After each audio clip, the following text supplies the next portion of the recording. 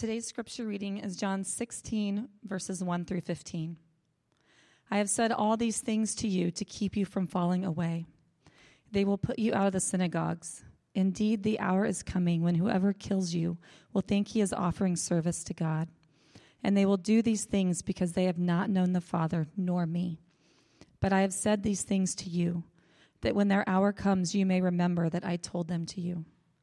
I did not say these things to you from the beginning because I was with you. But now I am going to him who sent me, and none of you asks me, where are you going? But because I have said these things to you, sorrow has filled your heart. Nevertheless, I tell you the truth. It is to your advantage that I go away, for if I do not go away, the Helper will not come to you. But if I go, I will send him to you. And when he comes, he will convict the world concerning sin and righteousness and judgment. Concerning sin, because they do not believe in me. Concerning righteousness, because I go to the Father and you will see me no longer. Concerning judgment, because the ruler of this world is judged. I still have many things to say to you, but you cannot bear them now. When the Spirit of truth comes, he will guide you into all truth. For he will not speak on his own authority, but whatever he hears he will speak, and he will declare to you the things that are to come. He will glorify me, for he will take what is mine and declare it to you. All that the Father has is mine. Therefore I said that he will take what is mine and declare it to you. This is the word of the Lord. Thanks be to God. You may be seated. Again, welcome, church. So glad that you're here. If I haven't met you yet, my name's Nathan, one of the pastors here. It's delightful to be together, to open God's word in this space. Let me pray for us, and then we'll jump in. Father, we come before you, knowing that you are a good and loving Father who has good things planned for his children. And so we come expectant. And Lord Jesus, we thank you that you are the one who has opened up that path for us into a relationship, into an adoption, into this family. That you are our big brother. That God is our Father. And that we are sisters and brothers with one another. We're grateful for that. And Holy Spirit, we pray that even now as we look at your word, you would enter into every nook and cranny of our lives. Even the parts that we are unaware of or ashamed of or afraid for you to go. We welcome you. We long for you. And would you do this work in us that we are so desperate for? We ask this in Jesus' name. Amen. Well, if you've been around here for any length of time, you have probably at one point or another judged my parenting. Anybody? Anybody? Yeah, I know. At least got one honest person. So many of you, I know you have. Some of you have told me to my face that you judge my parenting, whether it's the couple of times where my kids almost got eaten by bears. That's a friend of mine right there. Or the many hikes that I've taken them on that no human should ever go on. That was this past summer. Super fun, guys. You've judged my parenting. I get it. But listen, they're okay. They're okay. They're still alive. They're functioning. Then mostly they're enjoying themselves. It's been fine. But I have, of course, made my share of mistakes as a parent. I'm sure some of you can relate to that. It is interesting to note, though, how many of mine do happen inside a national park, okay? There's some sort of way that happens. And there's one in particular, one of my biggest parenting fails. Some of you will remember this. Some of you will remember this. One of my biggest parenting fails, it happened in Great Sand Dunes National Park. So that's in Colorado. If you've not been there, I highly recommend it. It's not that far. It's quite incredible. And this happened on May 22nd, 2014. The reason I know the date is because Kelly caught the whole thing on video. I assume because she's been gathering evidence in case there's ever a custody hearing. It's terrible, but you never know. Okay, so Eden was barely 5 at the time. You can see her there. Barely 5, okay? And I had this brilliant idea that she and I, together, holding hands, should sprint down a giant sand dune, going as fast as we possibly can. What could go wrong, right? a 5-year-old and a grown adult, and I'm not a small guy, right? So this is my idea, and you could even you could see it in her eyes, even in that moment, see it on her face, like this sort of like this is a really terrible idea, but he's my dad, so what am I going to do? So now, spoiler alert, we are going to watch the video. It's very short. Spoiler alert, though, she's okay. Okay, you've seen her around. This was a long time ago. Okay, she just turned 14. She's fine, and she still loves me even today, most of the time. But let's go ahead and just take a little look. All right. All right. Let's do it. Ready? Go. Oh, jeez. Oh, jeez. Oh.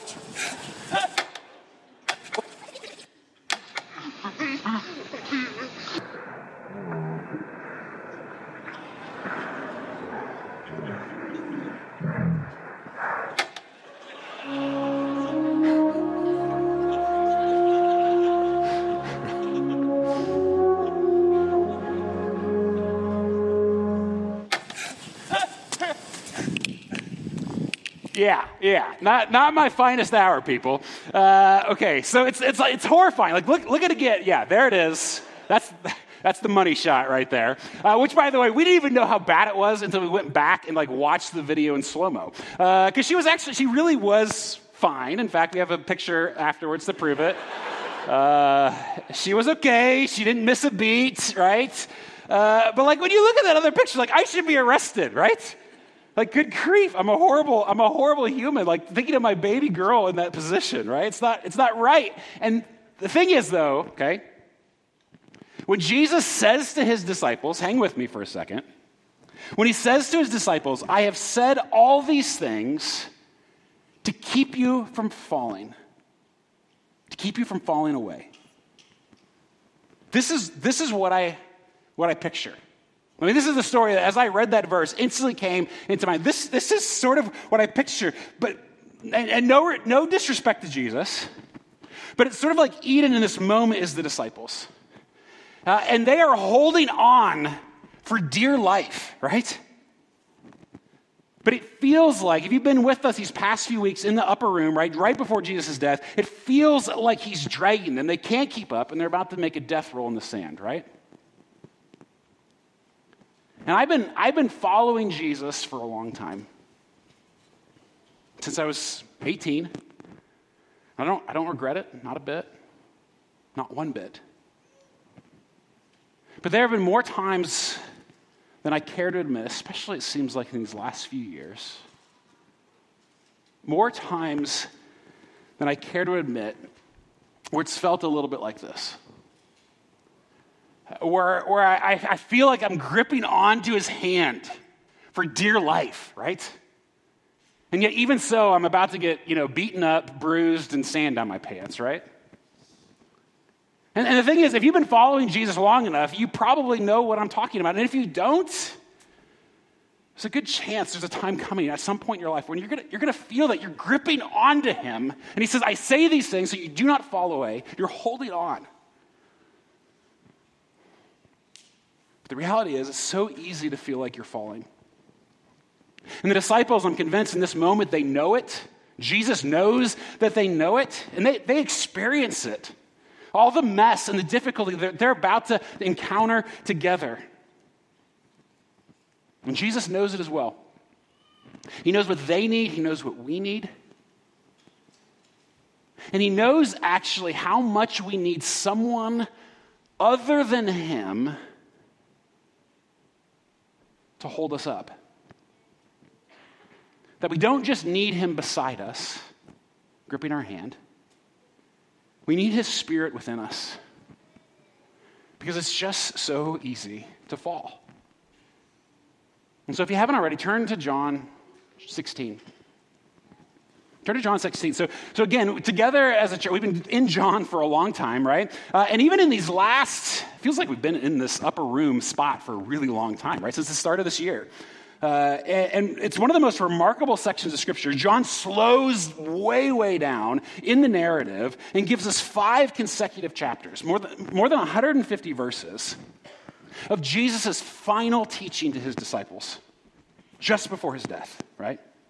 Like it's his last night with them before his death. It's Thursday night. It's getting later and later as we continue on in this series. It's intimate. It's beautiful.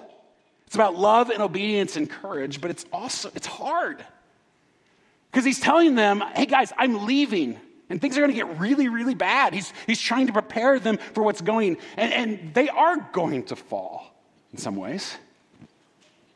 They're going to experience, after all this, not only the loss of Jesus in that moment, right, and the despair that they're going to feel in just 24 hours, less than 24 hours, but the persecution that's going to come upon them. The fact that most of them are going to be killed for their faith. I mean, sure, they're literally going to change our world. Literally. They don't know that.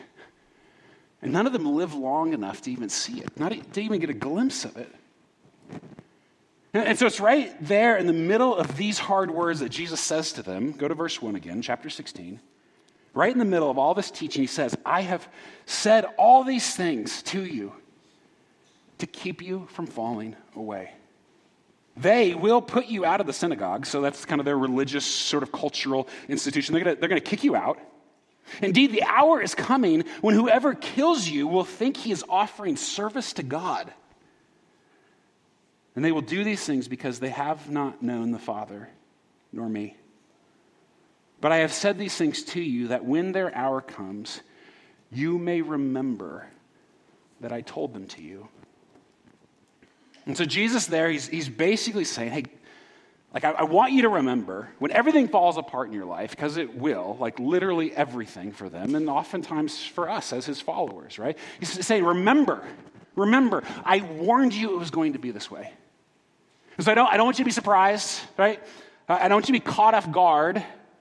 It's not because you've done something wrong. It's not because I don't love you. It's because our world is just that broken, and the world does not know me, he's saying, or the Father who sent me. And so if you missed last Sunday, Tim took a lot of time talking about this, right, in the previous section of the animosity that was coming upon them and that we also end up experiencing. And as things get harder for us as followers of Jesus, even in our own context, like we have to remember we are not victims in this. Like no matter what happens to us, and I'm convinced the folks at Elam, right, who truly are suffering a kind of persecution that we know nothing about, right? We're not victims. We're apprentices of a suffering king. Like this is simply part of what it means to follow Jesus. And so we don't retaliate, we don't play the victim card, we don't run and hide. Jesus told us this was going to happen. And when Jesus says all of these things, he can see the sorrow filling their hearts. Of course he can, right? You can almost see them gripping tighter to Jesus' hand at this moment. Please don't leave. Jesus, just don't go. Like don't let us fall. Hold us. And then what Jesus says next to them just seems so crazy to me. I mean, it must have felt ridiculous to them. Look at verse 6. He says, because I have said these things to you, sorrow has filled your heart. Like Jesus, he knows what's going on. He knows what they're feeling in that moment. Nevertheless, I tell you the truth. It is to your advantage that I go away. Now, even as we read that, but I mean, especially as we think about the disciples, like on what planet could it possibly be better for Jesus not to be here? Right? Don't you feel that a little bit? Like, how Jesus, how could you possibly say such a thing that it's better for you to leave, to go? It says it'll be to our advantage. But you'll be better off, he says, when I'm gone. Now, this isn't just Jesus being melodramatic, right? Planning for his death, like he's super depressed or something, right? That's not it. He means it because he knows if he leaves, someone else will come. Someone else he will send to help us, to hold us. Look at verse 7. It says, nevertheless, I tell you the truth.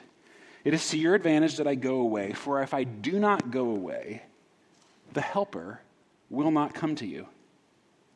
But if I go, I will send him to you. Now, Pastor Gabe, 2 weeks ago, talked a lot about this. So if you're here 2 weeks ago, again, you can go back and watch all these or listen to them if you want. All this, Jesus is kind of tying everything together in these last several chapters together. But Gabe talked a lot about this, the coming of the Holy Spirit, that Jesus is going to send his Spirit, the Spirit of God, the Spirit of Jesus, to us. And the word here, it's translated in the translation I read, the ESV, as helper. Other translations, so depending on what you have, might have advocate or counselor or friend or comforter. Those are often used. He's all of those things. It's a hard word to translate, but the idea is that he's someone to help us. Someone to keep us from falling, to hold us when no one else can. Because the reality is Jesus had limitations, which feels like heretical to say, doesn't it? Sounds crazy, but he had limitations. When he entered this world, he did so truly as a human, right? With a human body. And so in his human body, he could only be in one place at a time, right? He couldn't be in this room and that room at the same time. He's only got 2 hands, right, in his human body to hold us up, right, literally. But the Holy Spirit, the Spirit of Jesus, and when I say the Spirit of Jesus, it's not like the Spirit of Christmas, right? Or it's not some vague feeling or like Star Wars-like force. That's not it. The Holy Spirit is a person, the third member of the Trinity. And unlike Jesus there on earth, he can be always present anywhere. And that he even longs to make his home in us. I mean, that was one of the things that was most remarkable that Gabe brought out 2 weeks ago in this, is that just think about this. If we can get our minds, like the infinite God, right, who cannot be contained, in all of his bigness and glory, condescends to make him at the same time, make himself small enough to live within us, right? It's incredible. And so that he can help us not just from without, holding our hands, but from within, giving us strength, courage, joy. And so it is to our advantage that Jesus leaves. For now we have his Spirit, his ever-present helper within us. And as we keep reading this, we see 3 ways the Spirit helps keep us from falling. Three things in particular that Jesus draws out as he keeps talking here. First, he makes it really clear that our helper convicts the world. Convicts the world, which is both good for us as Christians and bad, right? There's good and bad, or tension in that. It's good because Christianity literally has changed our world. I mean, it truly has. I don't know of any historian or sociologist who would seriously debate that. For example, historian Tom Holland, who to my knowledge is not a Christian, his widely respected book, Dominion, How the Christian Revolution Remade the World, right? He takes 600 pages to unpack this. That our understanding of human rights, of justice, of love, forgiveness, humility, sacrifice, all of that is birthed out of what Jesus is doing right here in this moment with his disciples. That it starts in so many ways with Jesus flowing out through his disciples who are empowered and indwelled by his Spirit, and it literally changes our world, our understanding of all of these things, right? There was no such thing as human rights in the first century. Like, rights were for the powerful, right? They changed all that. But what difference could this group of ragtag misfits actually make, right? Especially in the midst of so much hostility and persecution in the first century. How could they do that? Well, not much. They couldn't do much without a supernatural helper, someone to convict the world. And so look at verse 8. Jesus, again, is still speaking here. He says, and when the Spirit comes, the helper, he will convict the world concerning sin and righteousness and judgment. Concerning sin, because they do not believe in me. Concerning righteousness, because I go to the Father, and you will see me no longer. Concerning judgment, because the ruler of this world is judged. Now, Jesus says a lot there, and it's not exactly the easiest passage to understand, right? But let's even just unpack those 3 things, right? First of all, it says he convicts the world. That's the broad thing, right? That's a good thing. Our world is a better place for it. And he convicts us of three things. Like us, our world, he convicts 3 things. He convicts the world of sin. So that's the most obvious. I mean, the bad things that we do, right? It's like when you do something wrong, we often feel bad about it, right? It works sort of with our conscience to say that you shouldn't do that. Like that's a help to us. It may be uncomfortable. We don't like that, right? But it's helpful. It's healthy for us to feel that way. He also convicts the world of righteousness, which is kind of a strange thing to say, isn't it? But this is one of the most unique things about Christianity, that we don't just repent of the bad things we do. We also acknowledge that even our righteous things come with such a mess so often, right? Like even the best things that we do so often are tainted with bad motives, right? Or a desire to be applauded or like we have all these different, or bad attitudes, right? All these different things that come along with it. And so you might do the righteous thing, but do it for completely the wrong reasons. And that we need conviction even there, right? Because we know this, like when people become self-righteous, like those are hard people to be around, right? It's a messy situation. None of us want to be that way. We need conviction even there. That's how badly we need Jesus. And then of judgment. I think this is the faulty ways that our world, or that we, our culture, or context, however you want to talk about it, the ways in which we try to assess what is good and true and beautiful on our own. That essentially we can come up and do our very best to judge something. This is good, but actually God says it's not good. It's actually bad.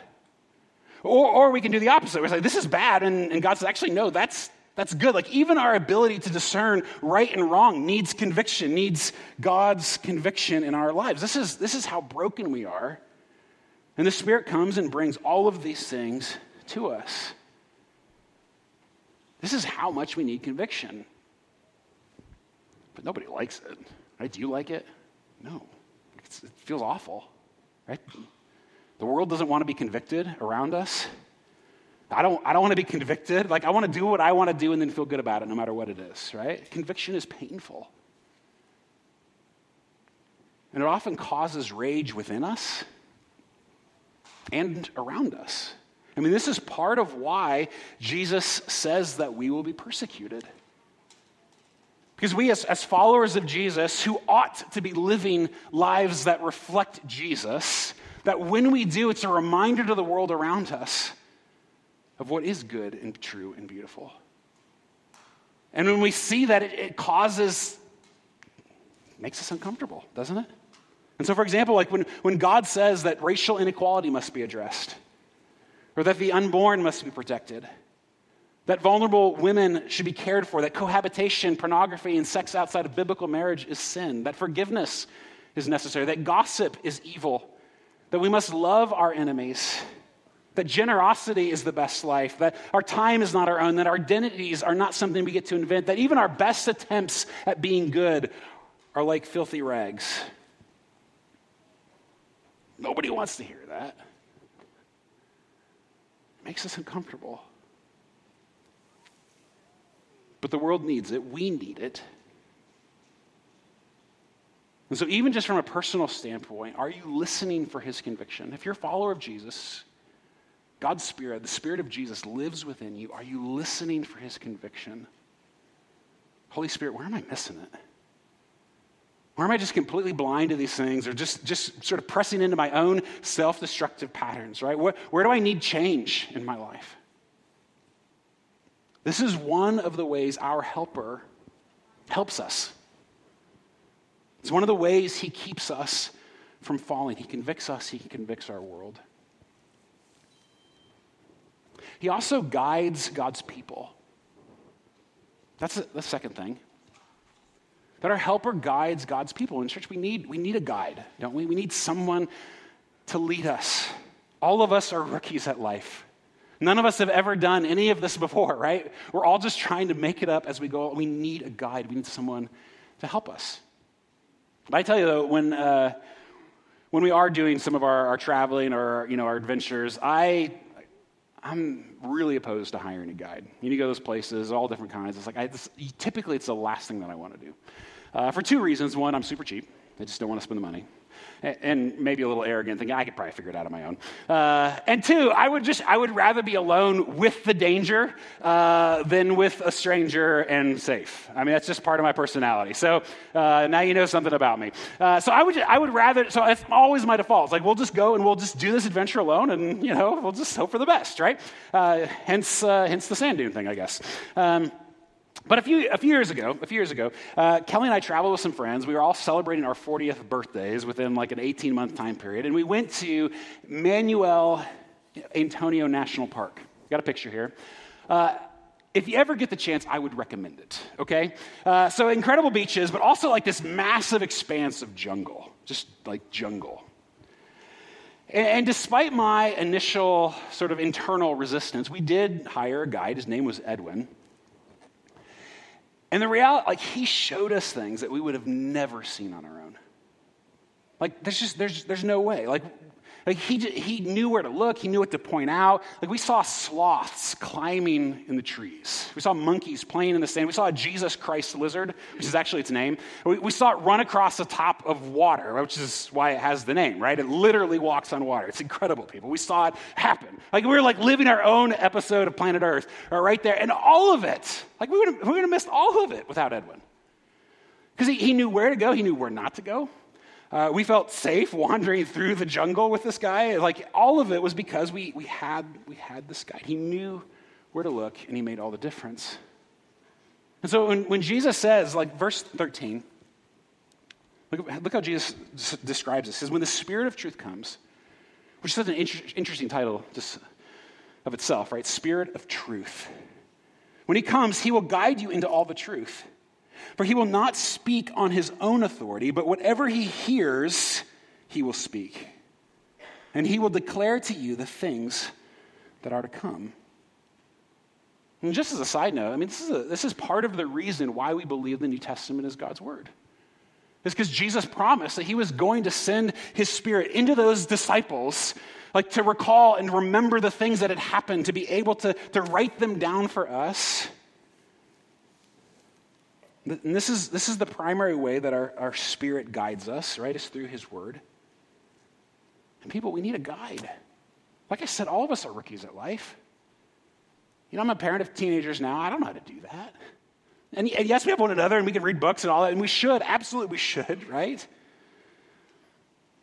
But we have access to a supernatural guide as followers of Jesus who lives within us, who longs to guide us today through his word, through his people, and through his whispers among us.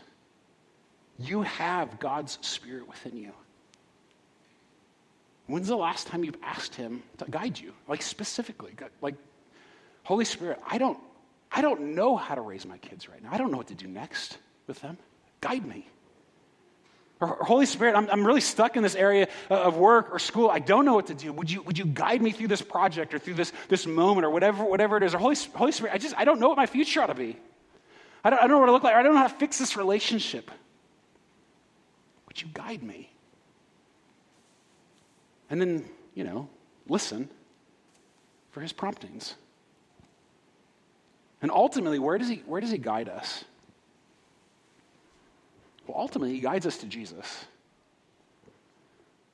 This is the third way that he keeps us from falling. So he convicts us, he guides us. But the third thing here is that our helper preaches Jesus to us. Maybe a strange way to say it, right? But this is how you know if God's Spirit is really at work. Is Jesus glorified? Is he exalted? Is he the focus, right? Is he being proclaimed? Is he being preached? Look at verse 14, how Jesus says it. He says, the Spirit, the helper, will glorify me, for he will take what is mine and declare it to you. All that the Father has is mine. Therefore I said that he will take what is mine and declare it, proclaim it, preach it to you. And so the Holy Spirit is like a preacher who lives within you, which maybe sounds a little bit weird. My kids are like, we have one that lives in our home. Isn't that enough, Dad? Sorry, kids. I apologize. I get it. It feels weird, right? The idea of having one that lives inside us. But here's the deal. If you're honest, like there are so many sermons around you constantly. So many voices inside your own head, like from your upbringing or from your circumstances or whatever, just personality, as well as all the voices around you constantly preaching to you. Voices of inadequacy. Do you ever hear those? Shame, rejection, despair, selfishness, entitlement, anger. People, there are so many sermons we hear all the time. Things going on in our head or around us constantly, and so many of them are destructive and misleading. But the reality is the Holy Spirit is also trying to preach to you. Trying to raise his voice above all the rest, or maybe just waiting until you quiet it down enough so that he can be heard. Because you really do have to listen. And if you want to know what his sermon is, what it's always about, it's always ultimately about Jesus, every time. I think that's what Jesus is saying there. And so when you're afraid, the sermon ultimately is that Jesus is with you. That's what he's preaching to you. When you're overwhelmed, it's that Jesus will help you. He's not forgotten you. When you're sad, it's that Jesus sees you. When you feel alone, it's that Jesus wants you, pursues you, loves you. When you're overcome with shame, it's that he accepts you, that he forgives you no matter what you've done. The Spirit is always preaching to us. Are we listening? And so Jesus started this section, right? By saying, I have said all these things to you to keep you from falling away. And the reality is, I would guess that many of us have people we really care about who have fallen away. But people who mean a lot to us, friendships, maybe family members who've stepped away, right? We feel the pain of that. Or maybe if you're honest, you feel it for yourself. Maybe you feel like you're halfway there already. Right? You're just barely hanging on. You're like Eden, just gripping onto those fingers for all that you have. And so maybe you hear all this and you think, yeah, of course I need a helper. That'd be great. But I don't feel it, right? How do I access it? How do I actually receive this conviction, guidance, this quiet preaching directly to our hearts?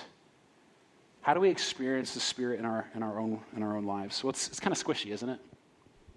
I mean, it's hard to know. It's hard to understand. It feels very awkward and weird in many contexts for us to even talk about how do we actually hear the voice of God within us, right? Well, let me just say a couple of things here. First of all, it begins by actually receiving the Spirit through Jesus. And so if you're not a follower of Jesus, if you've never said to Jesus, I trust you, like forgive me, save me, help me, right? Then you have to begin there. You have to begin by putting your trust in him. Because right after this story, like shortly after, Jesus is going to go to the cross for you. Like he is going to come out of the ground for you, and he longs, the infinite God, right, who cannot be contained, longs to make his home within you. He is pursuing you even now. And so you've got to begin by saying to him, I trust you. Forgive me. You can have everything, right? Just help me. Help me through your Spirit. And then once you've done that, or maybe for those of us who have already done that, you're still asking, okay, well, I get it, but how do I access his help in my life? Well, there is so much that could be said here. But for simplicity, I'm just going to suggest one thing. Because I think it's one thing that I think most of us, maybe all of us, could use a little bit more of in our lives and the pace in which we live. But if you actually want to hear God's Spirit, we need this. It's so simple. It's not very exciting at all. It's just solitude. We just need more quiet in our lives. Time built into each day, every week, without screens, without interruption, without sounds, without others, simply to listen, to see what God has to say. A couple weeks ago, we did this together as a staff, all of our staff across Christ Community. So 3 times a year, we have these kind of all-staff gathering days together, 3 times a year. So it's usually about 60 or 70 people from all of our campuses, our multi-site office, every position, all together. And the last one was here in this space just a couple weeks ago.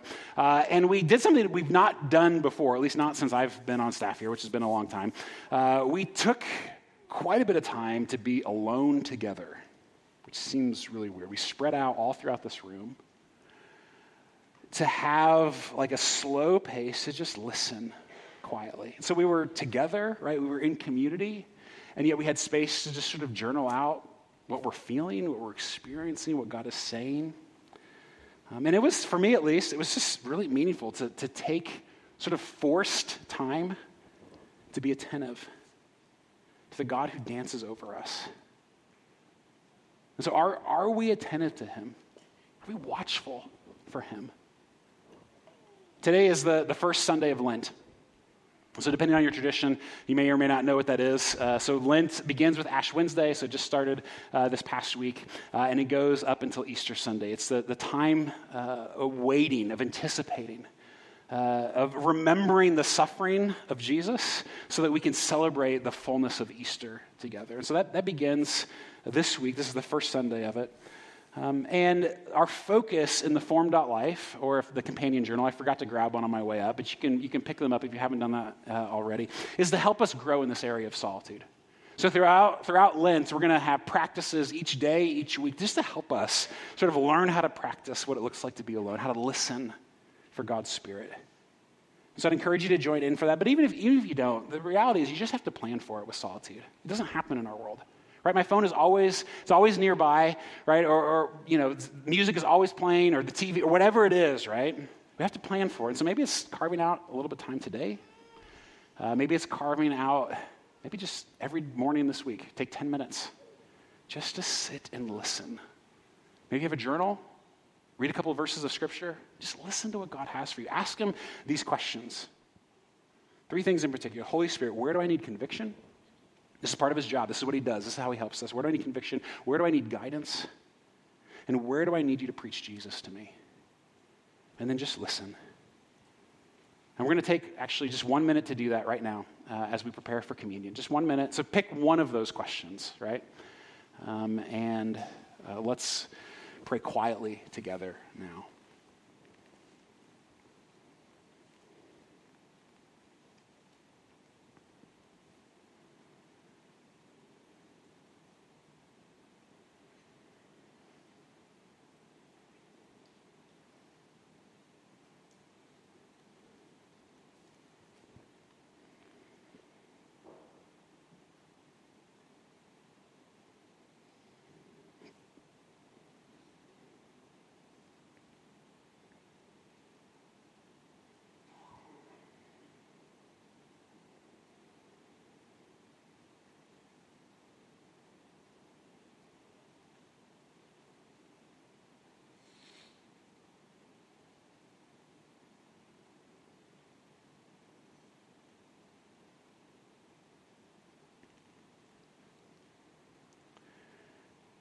Holy Spirit, we do need your help. And so I pray that even in these moments, as we prepare to take of the body and blood, the bread and the cup, I pray that you would continue to whisper to each one of us where we need conviction, where we need guidance, where we need you to remind us of the promises of who Jesus is and what he's done for us. Would you do that even in this space?